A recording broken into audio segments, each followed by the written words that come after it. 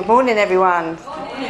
Morning. So I'm kicking us off this morning, and then Lizzie and Adam are going to follow. So I'm starting in Exodus chapter 20. It's verses 8 to 10. So if you want to turn to that, feel free to follow along. Just to give you a bit of background of those verses, I'm actually covering one of the 10 Commandments. Isn't that exciting? Isn't that really kind, though, that God has put a commandment in there, a law, something for us to follow that's about rest? Don't you think that's really kind of God? That's one of the rules, that you've got to rest. I thought that was really kind. So we're going to look at Exodus 20, verses 8 to 10. This is how it goes. Remember the Sabbath day to keep it holy. 6 days you shall labour and do all your work, but the seventh day is a Sabbath to the Lord your God. On it you shall not do any work, you, your son, or your daughter, your male servant, or your female servant, or your livestock, or the sojourner who's within your gates. For in 6 days the Lord made the heaven, the earth, the sea, and all that is in them, and rested on the seventh day. Therefore the Lord blessed the Sabbath day and made it holy. There you go. So I was really struck by one of the things. Do you notice how that commandment starts different to all of the others? Most of the others are you shall or you shall not. And this one says remember. It's not a new commandment. It's not a new thing they've got to do. It's something that they've been told about before, that we've been told about before. Remember. Don't neglect it. Don't forget it. Recall it. Commit it to your memory that the Sabbath day is holy. So what is the Sabbath day? So God created the Sabbath day just like he created every other day. And in Genesis 2 it tells us that God set this day apart where he rested. After he created everything else, he made the Sabbath day holy. He made it holy. He sanctified it. He created it. He commissioned that this day would be a holy day. And as we look in these verses in 8 to 10, it says in it, we've got to keep it holy. So God's made it, but it's our responsibility, it's our duty to keep it holy. That implies it's going to take a bit of effort, right? Is it easy for us to sit down and rest? Must be for some of you, because you're doing it right now, being quiet. But it's a day that so you've got to make an effort to ring fence the Sabbath day. Whenever that is, I know that I've been in a job where I've had to work on a Sunday, so that couldn't be my Sabbath day every week. But it's important to have a day of rest, to keep it holy. It's our responsibility to do that. God's commissioned us to do that. It's right here. Are you doing that? It says in here as well, you're not to work. No work. It's a true day off God's given us. It means outwardly stopping working and inwardly stopping thinking about it. Now, isn't that a challenge? Yeah, I hear a few giggles. That means not studying, not doing any rotas, not phoning your friends at work to see how the shift's going, no emails or problem solving. It's a day off. You're allowed. God has given you a day off, you're allowed to take it. Isn't that nice of God? Isn't that really good of him to have done that? God made a day of rest for each and every one of us. So you're allowed to give yourself a break. So remember the Sabbath day, to keep it holy. It's a rest for your body and for your mind. Are you getting it? The New Testament tells us Sabbath was made for the man, not man for the Sabbath. So it does us good, actually, to have a day off and to have a rest. And to keep the day as a day that's set apart for God. So it really helps to refocus your mind. Gives you a bit of energy when you do something different. Rather than setting our set minds. All the rest of the week we can think about worldly things, how much money's coming in, looking at your bank account, thinking about how much work you've got. But actually give yourself a day off. God's created it and he's commanded us all to do it. So I've finished now, so I'm going to hand over to the wonderful Adam. I feel like I'm at a comedy club. It's quite funny. Next act. Can I just encourage you in this season? This is something new for me, and it must be something new for you. So the art of kind of having 3 people up or 2 people up on a Sunday. If there's one thing that you take away, that's really good. Don't feel that you've just got to kind of try and focus on each person, because each of us have got different delivery techniques and all that kind of stuff. So just a bit of an encouragement. Just try and at least take one thing from each talk. But anyway, there's half of my 5 minutes up already. Sorry, Gordon. So, right, Psalm 127, verse 2. Hopefully my good friend Lewis will have it. So it says, doesn't it? It is vain that you rise up early and go late to rest, eating the bread of anxious toil, for he gives to his beloved sleep. Now, the basic theme to this Psalm, 127, is that without the Lord's blessing, all human toil is worthless. It's here that we're taught that the builders labour in vain without the Lord, but under his divine favour, they then enjoy perfect rest. So verse 1 is a far more well-known piece of scripture, speaking of the need for builders to be diligent. Unless the Lord builds the house, those who build it labour in vain. Unless the Lord watches over the city, the watchman stays awake in vain. Are you diligent with the foundations that you lay? Are you diligent as you look to live a life built on his ways, on God's ways? It says in Isaiah 55, verse 8, for my thoughts are not your thoughts, neither are your ways my ways, declares the Lord. For as the heavens are higher than the earth, so are my ways higher than your ways, and my thoughts than your thoughts. As we've heard, I think Natalie's kind of shared a few times, we've got some good friends at Lead. And out of all the things I learned at Lead, one of the strongest reminders that I'll probably take from it is Steph Liston, I think the word is imploring, as in really encouraging us to not forget his ways. Not forget his ways. So as Natalie has just encouraged us to not forget, I've just made up a word, forget and neglect his commandments, I like that, and to be dedicated to God, ring-fencing time, good old touch screen, just quickly adding some notes. We should be diligent in our work, whatever vocation you are in or not in, but there is a fine line, a balance that needs finding, I've put here. So as a society, especially post-COVID, we're striving to find the best possible balance of having a better work-life balance. As mental health concerns are on the rise, it's easy to eat the bread of anxious toil, as it says in the psalm, especially when we are not well rested. Now Solomon is clearly dealing with those who cannot seem to stop working. Are you a workaholic? Don't mean to be looking at anyone in particular. Working is futile without him. It mentioned the word vain 3 times in the first 2 verses of this chapter. And as we all know, repetition in the Bible is really important, and we shouldn't neglect the message that it shows us. In this case, work is vanity without the Lord. We are incredibly vulnerable when we strive for security in our own strength. Our safety is only found in God. And Sabbath is something that was given to us as an opportunity for us to learn to trust God and to strengthen our faith. What are your motives in work? Is it to glorify God or to glorify you? Now, I've had to check myself recently about my motives. I don't feel that I'm that productive, so I put my alarms on during the week for 5:30 a.m. Up before everyone in the house, including Esther, who likes to lie across both Lizzie and myself. I started to ask myself why I was doing these things. Anxiety starts to take its toll as I try and fit as much as I can into the day, work hard at my new job, being a great dad and proactive, caring husband and so on. But what are my motives? I've now started to entitle each alarm with prayer points throughout the week, not to kind of big myself up, but just to kind of root myself in the notion that God is my provider, being rooted in thankfulness. God's blessings are the product of his grace, appropriated, that's a word that I often use, by faith, not works. I'll say that again. God's blessings are the product of his grace, appropriated by faith, not works. We need reminding of that, don't we? Quite simply, faithfulness in the everyday, coupled with the vitality in our worship, is really key to living. Our work should not take the place of or overshadow our relationship with God. Do you embrace being loved by God? He calls us our beloved.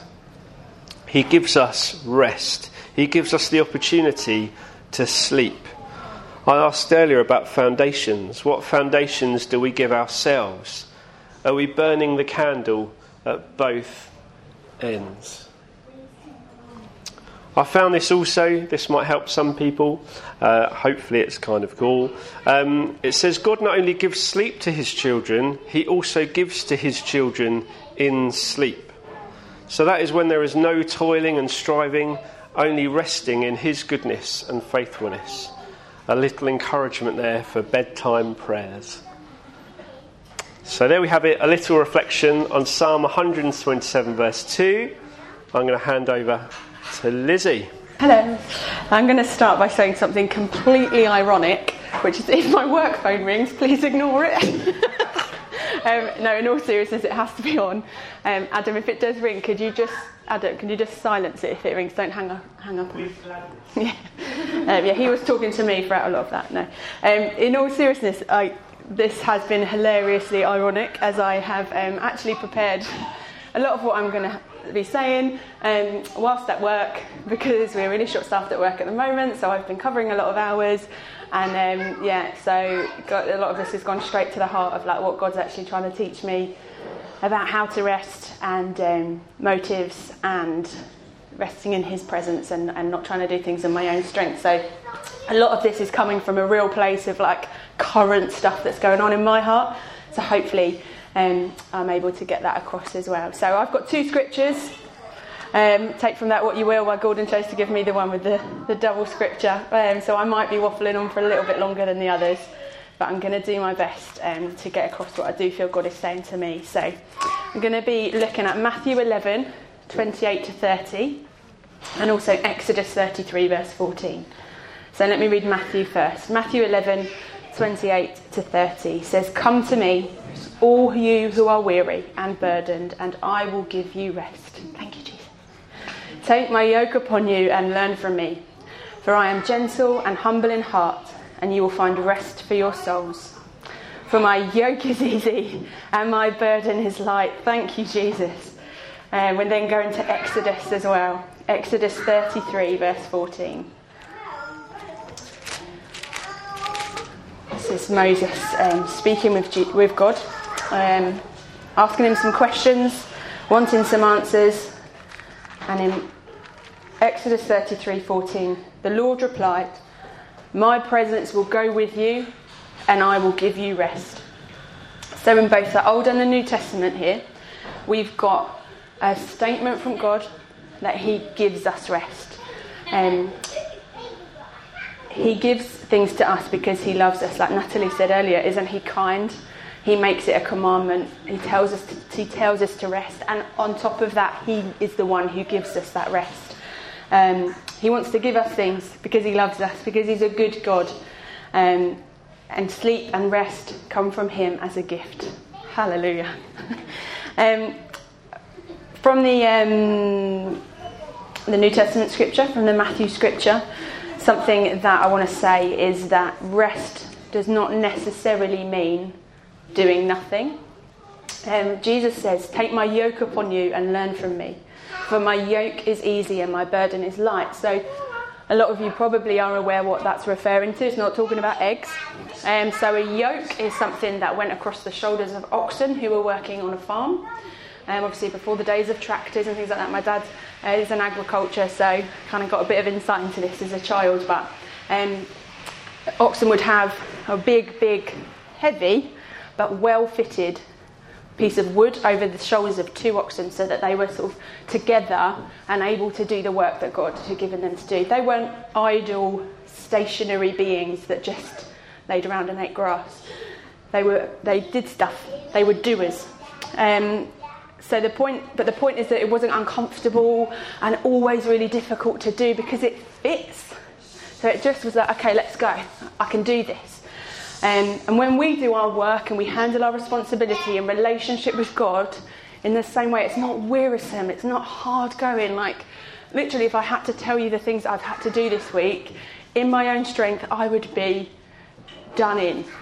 But because of the strength that God's given me, because I know that he's put me in this place and he's given me this yoke and I'm doing it in relationship with him, I've got the strength to do it, and it's not uncomfortable and hard, and I mean sometimes it is, but when I go to Jesus and I take his yoke upon me, I can do it. He gives rest to our souls. We can do stuff and still be resting. Does this make sense? I don't actually have much time to sit still and do nothing. Sometimes I think, I'd really love a day where I just get to lay in bed all day and do absolutely nothing. Actually, that doesn't really serve me very well. I feel quite low at the end of a day like that because I'm not wired that way. Rest for me is having a good sleep the night before, and then having no responsibility but enjoying life, doing things, maybe going for a nice long walk, being with family, spending time with friends, maybe going to the zoo, things like this that aren't, I'm resting. Like, I'm doing stuff, but it's restful for me because that's the way I'm wired, and that's the kind of rest that God gives me. There are times when it's right to sit completely still on the Sabbath. There's scriptures that say, be still and know that I am God. It's absolutely right to stop, to take time in God's presence, to shut off all the distractions, to listen to what he's saying to us, to meditate on his word. There are absolutely times to do that. So don't hear what I'm not saying. But the point of the Sabbath is not necessarily just to do absolutely nothing. It's to rest. And what that means for us is all slightly different. But we know it's our soul rest, yeah? I will give rest for your souls, Jesus says. In Exodus, so we flip back over to Exodus 33. The Lord replied, my presence will go with you and I will give you rest. So again, my presence will not be with you as you just stay still. I'm going to go. It speaks of a journey. It speaks of, it doesn't speak of sort of stagnation. It speaks of let's go through life. Let's do the things that God's asked us to do. And his presence goes with us and he gives us rest. Communion with him is how we get the rest to do that. Not in our own strength. That's when we don't ever get to really rest. We can sit and do nothing all day and still feel burdened, still feel with unrest in our souls because we haven't given it to God. So actually the rest comes from him. It's not about the physical activity or where we are when we rest or how we choose to take that rest. It's about what's going on in our souls and in our hearts in communion with God. Adam mentioned it in his part of the talk, but all is vain without the Lord involved. Unless the Lord builds the house, the labourers build it in vain. Ecclesiastes, vanity, vanity, all is vanity. Anything we do, whether we're busy people, whether we don't have much going on day to day in our lives to keep us really active, any of it, unless we're resting in God, is vanity. I read a really good book recently, which was lent to me by Gordon, recommended to us at Lead, and I just want to recommend it to yourselves as well. It's called The Elimination of Hurry. Oh, didn't say that very well. I hurried through that. The Elimination of Hurry. It's by a guy called John Mark Comer, and he's an American writer, and he talks about this subject in a really kind of practical way, in a really relevant way to our culture. He talks about how the invention of the smartphone in 2007 was like a moment in history that has changed the way we live life. And this busyness, this instant culture, I'm sat waiting at a bus stop, what shall I do? Look at my phone. Or I've got 5 minutes while I'm waiting for something to cook, look at my phone.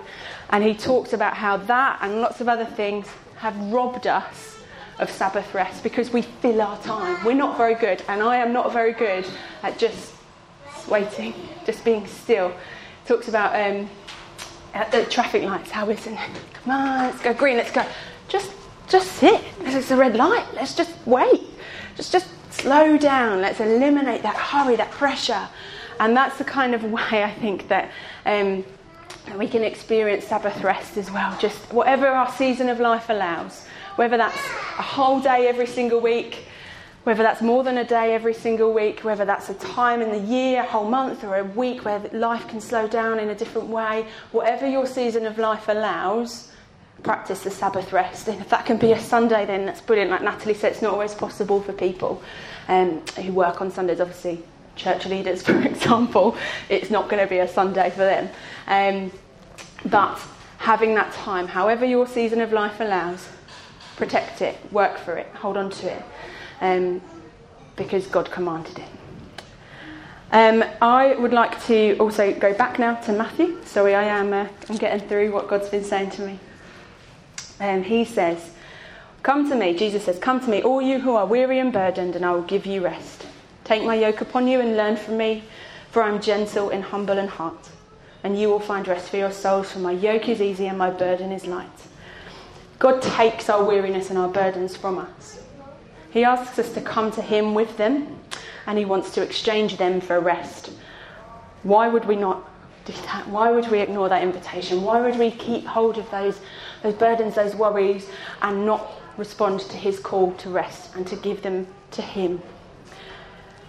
I shared last week an analogy about a backpack and how God takes away like this huge hiking bag that we fill up with all of our worries and we fill up with our burdens, and he takes that away and he gives us what we can handle for the day.